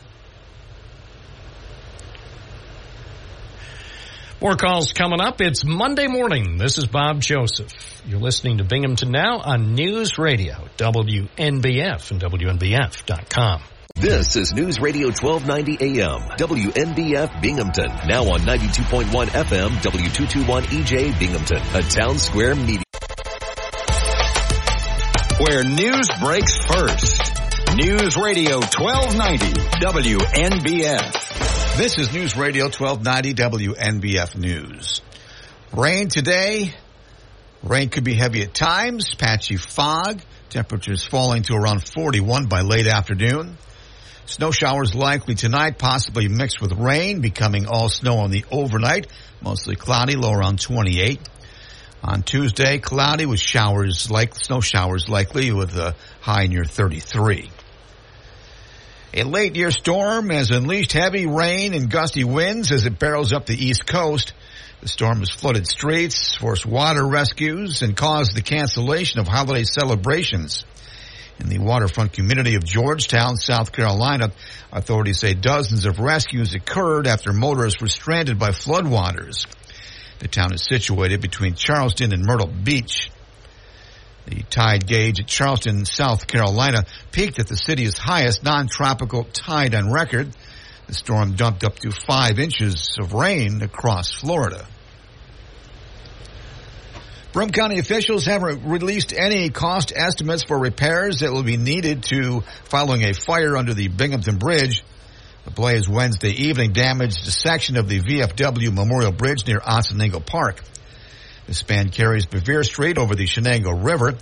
The intense fire consumed clothing, blankets, and other items that were used by the homeless who were living under the east side of the bridge off Shenango Street. Firefighters extinguished the blaze within minutes of arriving at the scene. The fire may have damaged some of the beams and other parts of the bridge structure. Some wood sections have been placed beneath the scorched beams. The bridge was closed for several hours while inspectors evaluated the situation. Broome County owns the bridge and is responsible for repairing it. A county statement released Thursday indicated the work likely would take several days to complete. Binghamton police and fire investigators have released no information about what caused the blaze. New York's highest court just gave Democrats a chance to withdraw the state's congressional districts, a major victory as the party tries to flip seats in the state to win control of the U.S. House next year. Now, the question is how far the state's Democrat-dominated legislature will try to push the boundaries in crucial battleground districts to give their party an advantage, and how far the courts will let them. The process will be closely watched for any sign of partisan gerrymandering, which is forbidden by state law. Construction has started on a bank building just west of the Oakdale Commons in Johnson City. Tioga State Bank acquired properties for the Harry L. Drive project in 2019. Bank President Robert Fisher had said the planned branch would feature a high-tech, high-touch feel that will be different than more traditional offices. The Village Planning Board approved this slightly revised project in October. The new bank will be located at the intersection of Harry L. Drive and Oakdale Road next door to the Wegmans store. A former animal hospital and other neighboring buildings were demolished 4 years ago to clear the site for the bank project. Tioga State Bank has indicated the new facility will include a 2,900 square foot building with a drive-through ATM kiosk. Bank officials weren't available Friday to provide additional information about the project, including when the office is expected to open. Pennsylvania has new laws to allow more criminal records to be sealed from public view and try to reduce the number of people who are on probation or in jails in Pennsylvania. Governor Josh Shapiro signed the bills Thursday, a day after lawmakers passed both with large majorities. The probation law aims to limit the length of probation and prevent people from being sent back to jail for minor violations. However, it drew criticism from the American Civil Liberties Union, which says it doesn't fix problems that plague the state's probation system. The other bill allows courts to seal more records of nonviolent drug felonies and more quickly seal other records. 2 men accused of racing on a public highway in western Pennsylvania are facing charges in a crash involving a school van that left a teenage girl dead.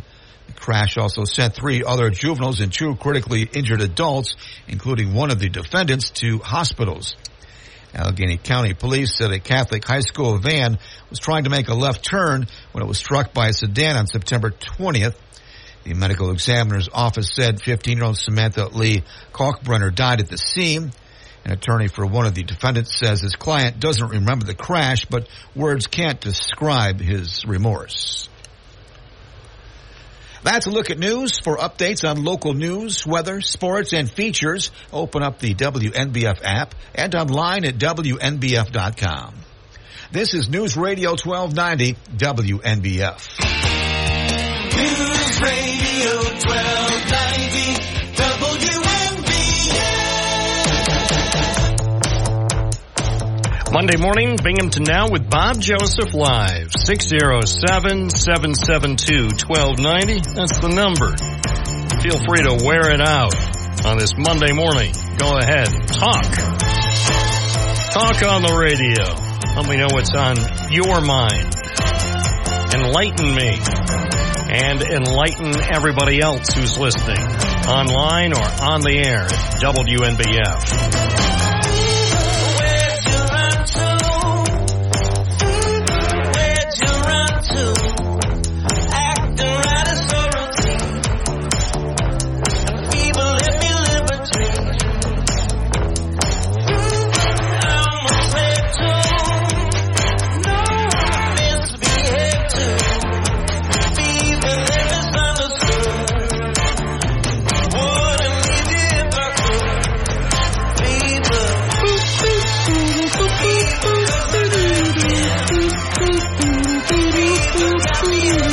All right. Sorry. Sorry. Boop, boop, boop, boop. Oh, yeah, it's true. This is absolutely the only thing on WNBF right now.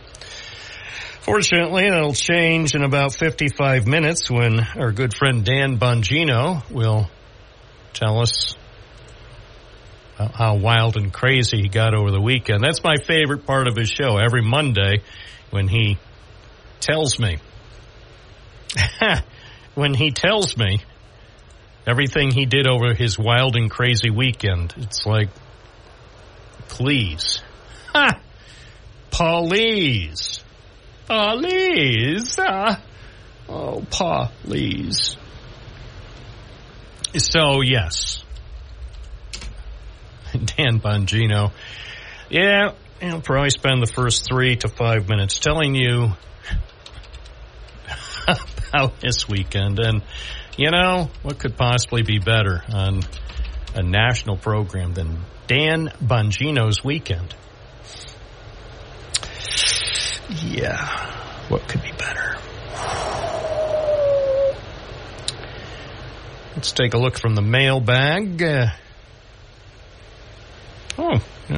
Some people are contacting us, replying to inquiries that were presented on Friday. The problem,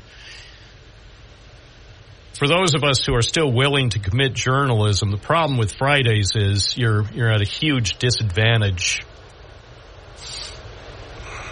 You're at a tremendous disadvantage on Fridays because if you leave a voicemail or email message for most sources, you know the odds of getting a response on a Friday, basically any Friday, any time of the year, the odds of getting a response and certainly getting the information you need for your story, the odds are pretty slim. Then it gets back. It's really bad. I think the worst is in July and August. If you are trying to commit journalism on Fridays in summer, you can pretty much forget about it because nobody in their right mind is going to reply to your request for serious information. And then sort of the same thing happens in December. Actually, between Thanksgiving and New Year's Day, if you're trying to do news stories in anywhere, I mean, whether it's Binghamton or anywhere, and you think you're going to elicit some information on a Friday, good luck with that. I mean, it happens. Don't get me wrong. Sometimes you strike it lucky and people reply to your email, but usually you're only going to get a reply on Monday. Unfortunately, some people, here it's Monday morning, some people are replying, so the news pipeline is still operational. It just doesn't flow very fast during the holiday season or during the summer. Hi, WNBF. You're on the air. What's your first name? Where are you calling from? I'm Rita from Johnson City. Morning, Rita. What's up? I just want to know if very many of your listeners have heard much about this government census that's been coming out. I personally have not received one, but a friend in Binghamton said it's a mandatory government census. And it even asks your income. Yeah, and who sent it? It says it's from the government. The census. It's from the Census Bureau. Yes. Oh, okay. Yeah. That's what the Census Bureau does. The Census Bureau collects information on Americans and then releases reports to kind of indicate what's going on. So it helps the government plan, like say in Johnson City or Binghamton or Endicott, if people are making a lot more money than they were a few years ago, the government keeps track of that. And then, or if it's just the other way, then the government knows that maybe some of these communities need more assistance, more housing assistance or whatever. So, yeah, that's what the Census Bureau does. They collect information. I don't know. I just have heard from some other people. They just think it's a lot of information to give to the government. Well, the one thing when it comes to the government seeking information, I'm always fascinated that the government, whether it's the Census Bureau or any other government entity asking questions, it occurs to me they already know the answers. So what's the point? I guess when they seek information, they have a file on you. Everybody has a file in the computer, so they already know the answers to everything they're asking you. So I always think that it's not so much they're trying to get more information, they're just trying to measure your honesty. Well, I just think considering the election, we could have a dictator. I mean, all this stuff is out there. I just don't think it's a good idea. Well, I don't either. I don't think the government deserves to know anything about me. I'm a private person, and if the government wants to know information, I'd say the best way they can get it is a subpoena. Exactly. Yeah, and as far as that dictator who wants to take office on January 20th, 2025, that's a valid point. If we have a dictator running things out of Washington in just over a year, we're all at risk. Right. He has all the information right there if Yes, he wants. and I'll be darned if I'm going to volunteer my information so he can use it to come after me. If he wants to be a dictator, even for a day, he's going to have to go ahead and try to find me. But good luck with that. Well, that's what I say. But they're saying it's mandatory, and I think it's intimidating. Well, that's what the government does. Virtually everything that is ever sent by the government, whether it's federal, state, or local, everything they send is designed to intimidate. The way it's worded, even the envelopes, everything they send to you, even if it's to renew your dog license, it's intimidating. Right. I think mine would be lost in the mail. I think mine will be too. Anyway, appreciate your call. Okay. All right. Yep. Thank you. Yep. I'm not giving my information to the wannabe dictator. If he wants information, he's going to have to come personally to me and ask for it. I'm not going to have minions of the government. Oh, we just want information. We want to know a little bit more about you. As I said, the government already knows everything about me anyway. So I think when they're seeking information, I suspect they're just trying to see how honest you are. So now the government already knows all that stuff. That's why they've put up all the cameras to track you everywhere. The plate readers, the cameras. The government already knows. Let's not kid ourselves. It's 11:18. Good morning. You're on the air. What's your first name? Where are you calling from? Good morning. It's Virginia from Binghamton. Hi, Virginia. How are you? I'm fine. You do a great job sticking to your policies. Well, thank you. I try to be thoughtful and reasonable. Yes, you are. But I have a little problem today with our former Mayor Ryan. I remember, I'm a leftover Tony Russell listener, an idiot, when he called Tony a moron, and us listeners an idiot, and we shouldn't listen to anything else. And we never heard of Rush Limbaugh or Fox News. We were ABC News people. And then we thought we'd check them out. And we were getting both sides. So I think he ought to apologize. Sorry to bust your buddy. He's not my buddy. Wait, well, thank you for calling, Virginia, but don't be confused. I'm on good terms with every mayor, the current mayor and every former mayor. I mean, I know you are. Yeah. So, I mean, just the other day, I ran into Rich David and Richard Bucci, and I took their picture over on Washington Street. Yeah, I heard you. Yeah. I listened to you every day. Well, all the mayors love me, and why wouldn't they? So as far as, I'm not buddies. I mean, I'm on good terms with everybody, but not buddies. You make it sound like we're hanging out at the bar up in Shenango Forks. We don't hang out. I've run into Matt Ryan once or twice at places, or just the other night. Where was I the other night? I ran into I won't name the place, but a place in the First Ward. I ran into Rich Bucci the other night when I was having wings. So I run into these people, but they're not my buddies. They're former officials.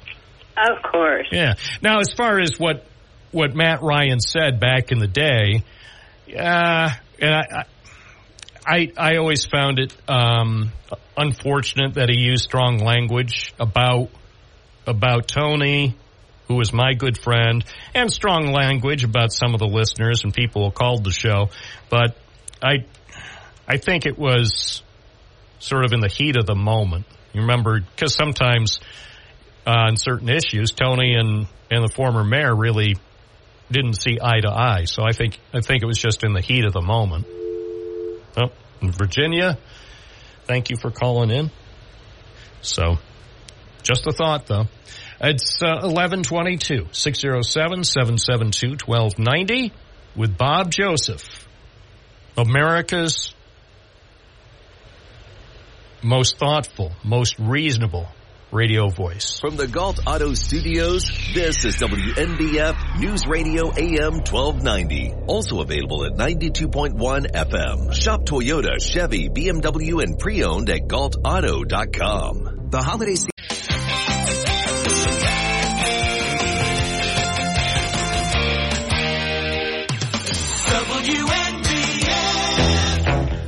11:25, more calls, more often. Plenty of calls coming up between now and noon. Matt Ryan is back on the line for a clarification. Yeah. Good morning. Yeah. First of all, it's kind of serendipitous because I was just sending you a message. The census never calls you to do, that's just, whatever's going on the people getting called, it's a scam. They should know that. There's no census until 2030 now. I mean, the census is done once every 10 years, and they don't call people and ask them a lot of information. It's all done by, by questionnaire and things like that. So, I mean, I just hope people aren't falling for that.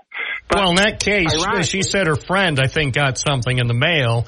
And the fact is, the Census Bureau does seek information throughout the year, even when they're not conducting the big census every decade. The Census Bureau legitimately does seek information from select households during the year, so it might be legit. They do, yes. Oh, okay. I could be wrong. Yeah, a few years ago, I got one of them, but I have to confess. Oh, yeah, I'm going to confess. So if I'm not here tomorrow, you'll know why. If I was supposed to return it, I didn't, because I didn't like the tone of their questions. So, maybe now that I've admitted on the air I didn't return it was not the regular census, say in 2020, but it was something else like, how many radios you have or stuff like that. It was definitely from the Census Bureau, but I just didn't like the tone of their questions. So they'll probably the FBI will be coming to get me at noon. So if you see a big SUV, a 2025 SUV with tinted out windows and me being hauled off, never be seen again, that's why. Well, I guess that's true. In my whole experience in my whole life, I never got any kind of phone call like that. I just thought it was kind of suspicious. Well, yeah. Here's a rule of thumb: if you get a phone call, don't answer, but go to the Census Bureau website, because they have information about stuff, because they do. I'm looking at the part of the website that says, yes, we do conduct surveys, not just every 10 years. It's it's too lengthy to go into now, but definitely look on the Census Bureau website, and they have information describing what I mentioned. I stand corrected then, but it was ironic that this woman called about the reason, and I think you weren't there then, but I called in the station because what Tony was saying was don't do the census. He was telling people not to do the census, and I was like sitting there in my office going, our aid that comes to our community is based on how many people you have. And if you don't, by the way, it's illegal. And when they're doing the official sentence, it's actually illegal not do the sentence. Right. And that's why a lot of people are doing hard time in prison, because they didn't fill out the census, because they take that pretty seriously. I don't know about that. I don't, but no, I'm kidding. Obviously, I'm kidding. They don't prosecute people. They want people to participate voluntarily, but to your point, yes, they need accurate information, and not just every 10 years. The point I was making with Virginia when she called was they need updated information, even like say in 2023, to get more information about household income or community needs, and that's probably why that mailing was sent to her friend. Okay. The whole purpose of this call, though, was to the woman who called in and criticized me for calling Tony a name. I never called Tony a name. What happened was I told the person who answered the phones back then that I said it to her because I was mad because he was making a comment that would actually hurt us if say 1,000 people listened to him and didn't do the census, and it would affect the aid we get from the federal government. So I was not happy about it. Plus, it's a crime. He was advocating a crime. So I said it to... Oh, that's right. So, yes, if you get anything from the Census Bureau and it says that you're obligated to fill it out, of course, I insist that you fill it out and you do everything they tell you or else you'll go to prison. Bob, the purpose of the phone call is she said that I called the listeners and him a name. I never did. He was... off the air, I did use that word. However, he was the one that told everybody I said it. I didn't call up to criticize. I was mad, but I didn't. I said I don't want to talk to him. I just want you to tell him not to be saying that. And I said, what is he, a moron? And he was the one that told everybody I said it. And then he went out and made T-shirts and sold them and stuff. So convenient memory is, what people remember is just what they want to remember. But I never would call a talk show host a name on the air. I didn't do it. He was the one that disseminated the information that I said behind the scenes. And I thought I didn't even use the word moron. I said, I think what he did was moronic. I guess that's the same thing. But I never said it on the air. I never said it in public. He was the one that told everybody. I told the person calling, and I think I had a very good reason to call up, and I was justifiably angry that he was telling people to disobey the law and would hurt our community, the tax dollars we get coming back to our community from the federal government if a lot of people listen to him. So I just hope, I don't mind people saying things about me if I actually did them, but I don't like it when people conflate stories and then all of a sudden I'm somebody out there. That's not what happened. I just wanted to make sure that woman or anybody who's listening didn't get the wrong impression. All right. I appreciate the clarification. It's former Binghamton Mayor Matthew Ryan live on WNBF on this Monday. Selena in Binghamton, you're on the air. Good morning, Bob. I love your show. You have good taste. I just want to throw this one out there. The Shenango River, east of the health department, is rising profusely. Just in case the pump house fails, have people on Front Street drive safe because the water may back up.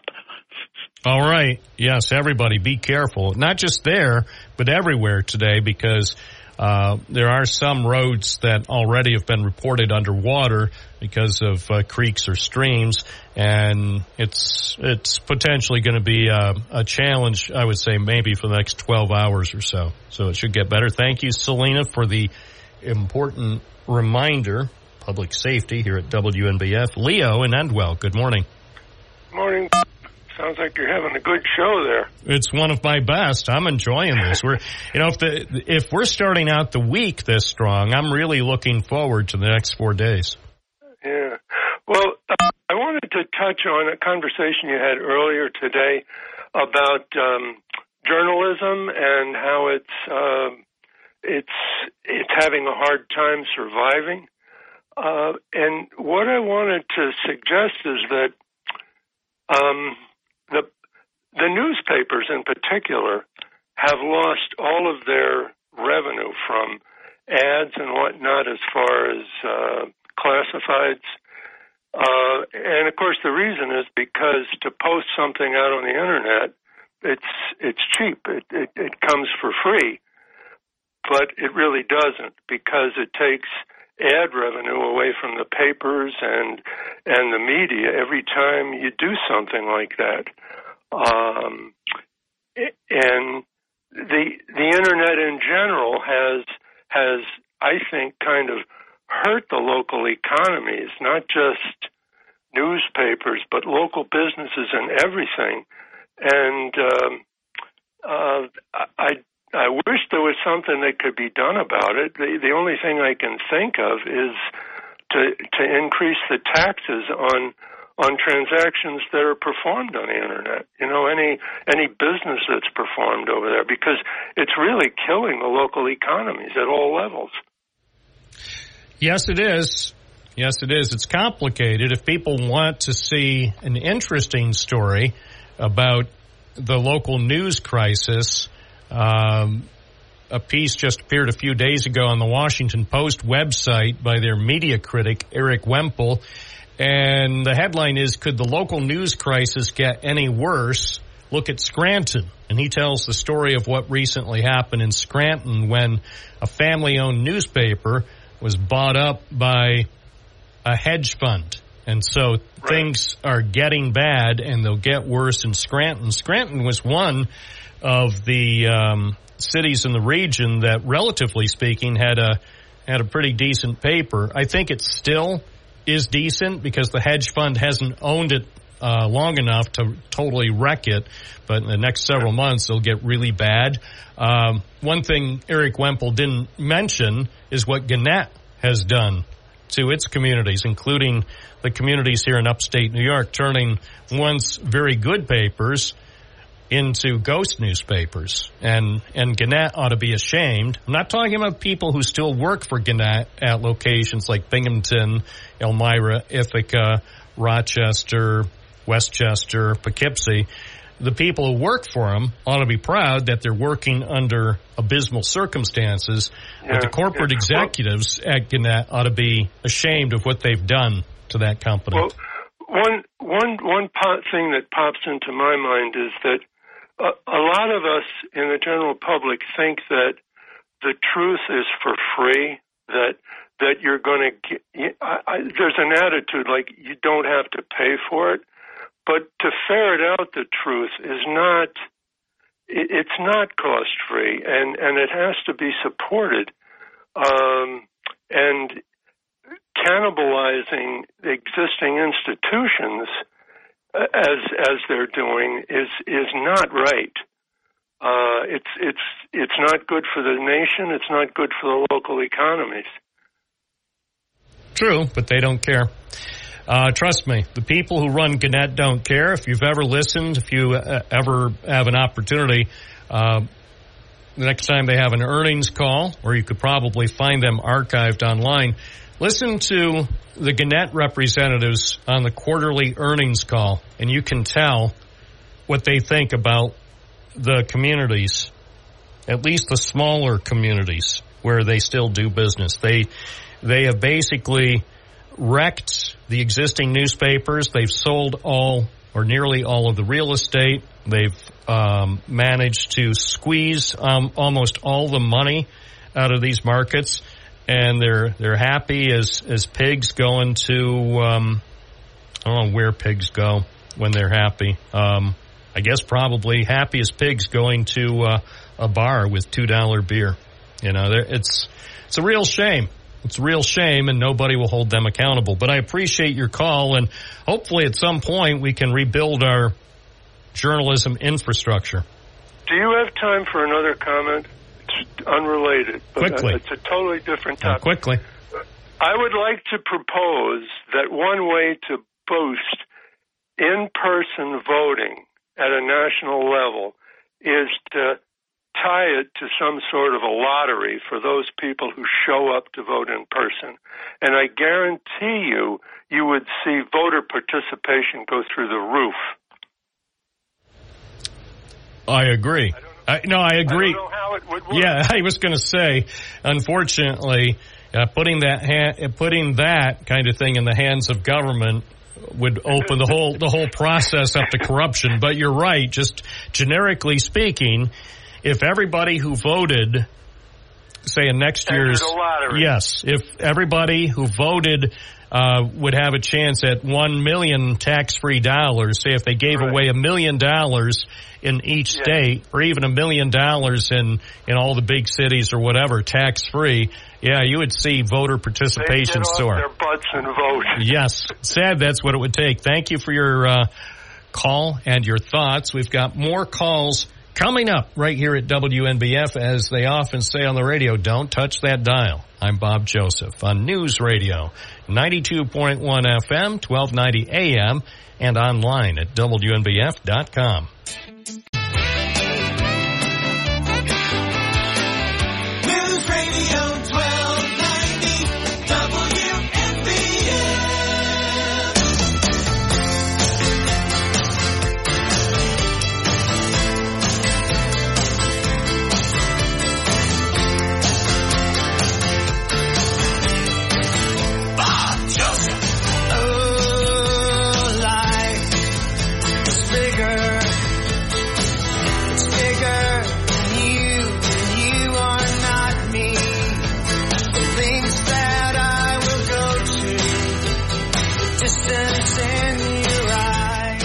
More calls, more often. Oh no, I've said too much. No, I haven't said enough. I set it up. No, I haven't said enough. I have more to say. Stay tuned. Vinny from Binghamton, good morning. Yes, good morning, Bob. Hey, I wanted to, I saw a piece in our paper, the 15th, last Friday, about Donald Trump in Iowa. And he says the American dream is dead, he claims. And, he says as long as crooked Joe Biden is in the White House, the American dream is dead.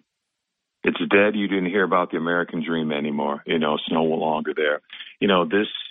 I can see this coming. This guy just keep talking to the people that, you've got already. Talk to your side. Because I'll tell you, get out here in the national, I'm telling you, Bob, he's going to get popped. He's going to get popped. He is just a big bag of wind. This is what. Yeah, but he's a great guy otherwise. I think the biggest thing is Democrats had better take a close look at their ticket. That's all I can say. I'm not going to go into further detail right now because the program's nearly over. I say Democrats ought to take a close look at their ticket. I think our ticket's going to be fine. Well, you're saying that the Democratic ticket as it stands now is as strong as it could possibly be. I'll tell you right now, you do anything with Kamala Harris, you're going to kill the base. You will kill the base. Let's not get stupid. Well, you'd have better luck with AOC. We get maybe 6 in her area. It ain't going to happen. It's not going to happen. This is what we wanted. This is what the Democratic Party did, and that's where we're going, okay? Because a lot of you are the same people that said we should have ran Hillary Clinton. Maybe you should have ran Joe Biden back then, and he could have won. Yeah, he would have won. He would have won easily. The problem, Hillary Clinton, whether you like her or loathe her, she was not a good candidate, and we saw what happened. And yes, there were outside factors at play as well, but she was just an imperfect candidate at the wrong time. I'm not saying Hillary could never have been elected president, but that was not the year. That was not the year. So we'll see what happens. I'm cautiously optimistic about America. What I can say about America, this country has survived a lot over more than 2 centuries. So it's going to survive whatever happens in next year's election. The country will survive. The real question will be how big a mess might have to be cleaned up depending on who wins. So if that's something people have to consider. Elections, all elections, local, state, and national elections have consequences. Keep that in mind. And vote. So November of next year, I don't care if you're busy watching the Cartoon Network, take a few minutes, get outside the house and vote. I don't care who you vote for. Vote next year. Because your vote will make a difference if you choose to use your vote. Beverly from the town of Dickinson. Good morning. You're on the air. Good morning, Bob. Did you know that it's free entrance to Octanengo Park tonight from 5 to 9 to check out the lights? Well, that would be a good deal. It's on. Yeah, Fred Exter was on the news a couple of days ago, and he said the park will be open from 5 to 9, and it was free.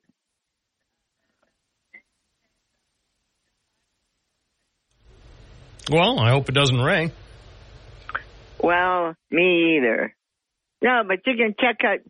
You can check on the flyer. I mean, on the internet if you want to. All right. Well, I've seen those lights, and I was dazzled. It was beautiful. Yeah, I can imagine.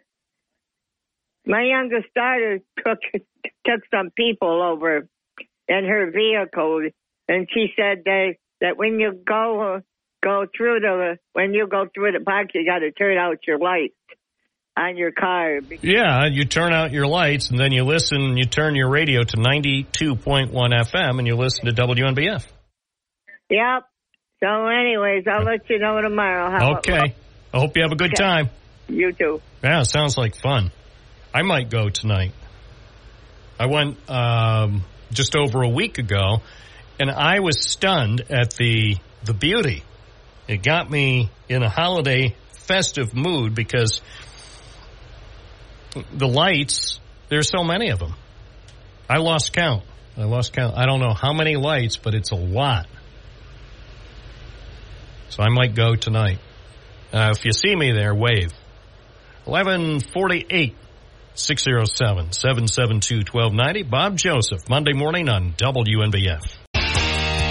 News Radio 1290 WNBF. There's a little boy, shooting arrows in the blue, and he's aiming them at someone, but the question is at who? Is it me or is it you? It's hard to tell until you're hit, but you'll know it when they hit you, 'cause they hurt a little bit. Here they come pouring out of the blue. A little arrows for me and for you.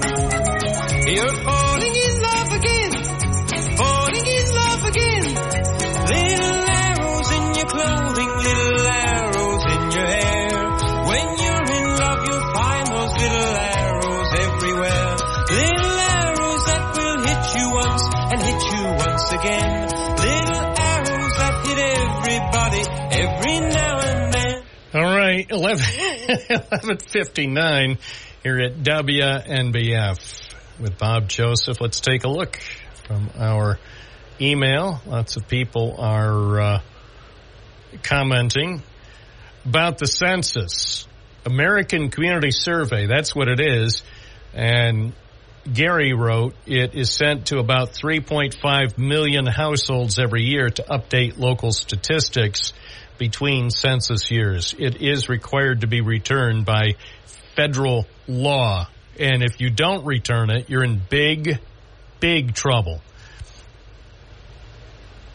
If you don't return it, you're in big trouble, it says. You are legally obligated to answer all the questions as accurately as you can. The relevant laws are Title 18 USC Section 3571 and Section 3559.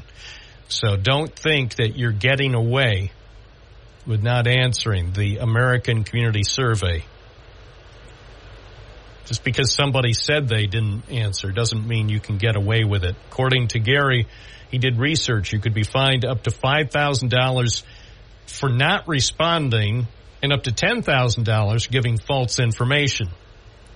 So if you get a request, a legitimate request from the American Community Survey, which is part of your Census Bureau, remember, they work for you. This is the government working for you, and therefore they can send you something and ask you all sorts of personal questions, and if you don't answer, you could be fined up to $5,000 for not responding and up to $10,000 giving false information. So don't think that you're going to get away with it. They probably have, I think, a division of the U.S. Marshals Task Force, New York, New Jersey. They have a special task force that goes to track down people who won't answer the American Community Survey. So, again, this could be big, big trouble. Looking on the internet, those who decline to complete the survey may receive visits to their homes from the Census Bureau personnel. Oh, that's another thing, though. If you don't send it back, you might, in fact, get a phone call. So if, say, they sent you something and it said it's from the Census Bureau, it's the American Community Survey, and you had better send it back, if you think you're going to ignore it with impunity, well, then they might call you. So maybe that's what the person was referring to, because maybe someone foolishly disregarded the order from the government, which works for us. Remember, you're paying these people.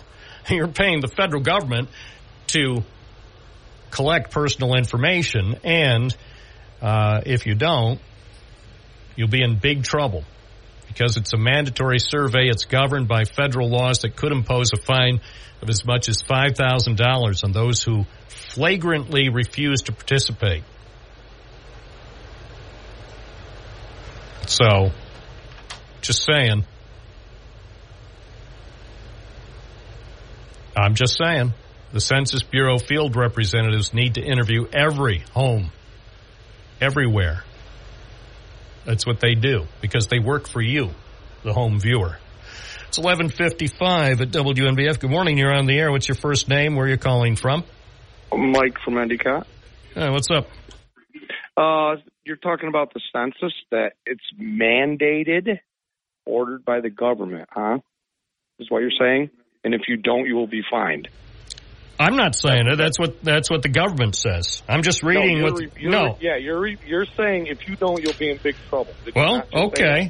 That's what I'm saying. According to the census.gov, they could hit you with fines. Let's go back to a dictatorship. You say no, let's not go back to a dictatorship. I don't want a dictatorship. If that dictator takes office on January 20th, 2025, I personally will criticize the dictator. You're avoiding the question. Yeah, well, no, because hopefully we're not going to have a dictator in this country. Avoid the question. Not avoiding any question. I'm saying that guy who promised he would be a dictator on day one, I'm saying, not if I can help it. I'm not going to sit around waiting for a dictator to take over, especially when he gave us advance warning. He warned about a year in advance before the election he wanted to be a dictator on the first day. I'm Bob Joseph. It's the way it is on WNBF. This is News Radio 1290 AM, WNBF Binghamton. Now on 92.1 FM, W221 EJ Binghamton, a town